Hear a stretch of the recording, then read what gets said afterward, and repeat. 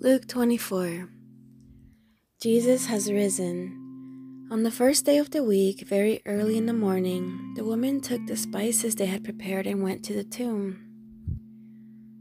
They found the stone rolled away from the tomb, but when they entered, they did not find the body of Lord Jesus. While they were wondering about this, suddenly two men in clothes that gleamed like lightning stood beside them. In their fright, the women bowed down with their faces to the ground, but the men said to them, "Why do you look for the living among the dead? He is not here, he is risen. Remember how he told you, while he was still with you in Galilee, the Son of Man must be delivered over to the hands of sinners, be crucified, and on that third day be raised again." Then they remembered his words. When they came back from the tomb, they told all these things to the 11 and to all the others. It was Mary Magdalene, Joanna, Mary the mother of James, and the others with them, who told this to the apostles. But they did not believe the woman, because their words seemed like nonsense. Peter, however, got up and ran to the tomb. Bending over, he saw the strips of linen lying by themselves, and he went away, wondering to himself what had happened. On the road to Emmaus. Now that same day, two of them were going to a village called Emmaus, about 7 miles from Jerusalem.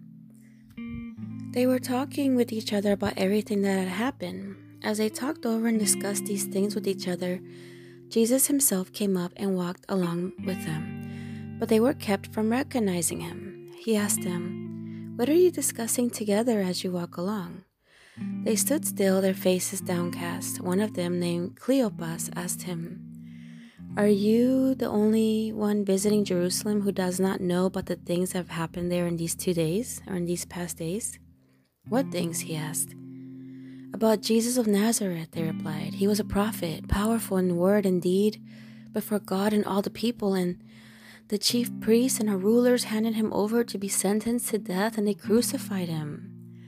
But we had hoped that he was the one who was going to redeem Israel, and what is more, it is the third day since all this took place. In addition, some of our women amazed us. They went to the tomb early this morning but didn't find the body. They came and told us that they had seen a vision of angels who said he was alive. Then some of our companions went to the tomb and found it just as the woman had said, but they did not see Jesus."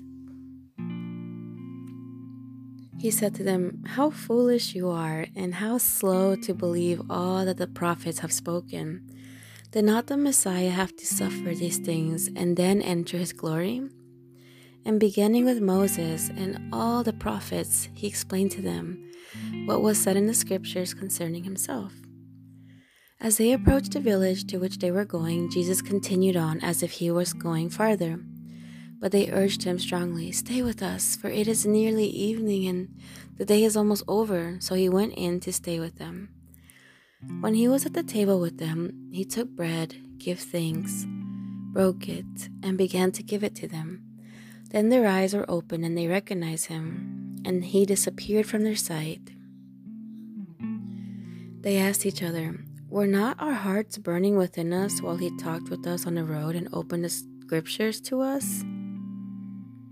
They got up and returned at once to Jerusalem. There they found the 11 and those with them assembled together and saying, "It is true, the Lord has risen and has appeared to Simon." Then the two told what had happened on the way and how Jesus was recognized by them when he broke the bread. Jesus appears to his disciples. While they were still talking about this, Jesus himself stood among them and said to them, "Peace be with you." They were startled and frightened, thinking they saw ghosts, and he said to them, "Why are you troubled, and why do doubts rise in your minds? Look at my hands and my feet. It is I myself. Touch me and see. A ghost does not have flesh and bones, as you and I have." When he said this, he showed them his hands and feet, and while they still did not believe it, because of joy and amazement, he asked them, "Do you have anything here to eat?" They gave him a piece of broiled fish, and he took it and ate it in their presence. He said to them, "This is what I told you while I was still with you. everything must be fulfilled that is written about me in the law of Moses, the prophets, and the Psalms. Then he opened their minds so that they can understand the scriptures. He told them, "This is what is written. The Messiah will suffer and rise from the dead on the third day, and repentance of forgiveness of sins will be preached in his name to all nations, beginning at Jerusalem. You are witnesses of these things. I am going to send you what my Father has promised. But stay in the city until you have been clothed with power from on high." The ascension of Jesus. When he had led them out to the vicinity of Bethany, he lifted up his hands and blessed them. While he was blessing them, he left them and was taken up to heaven.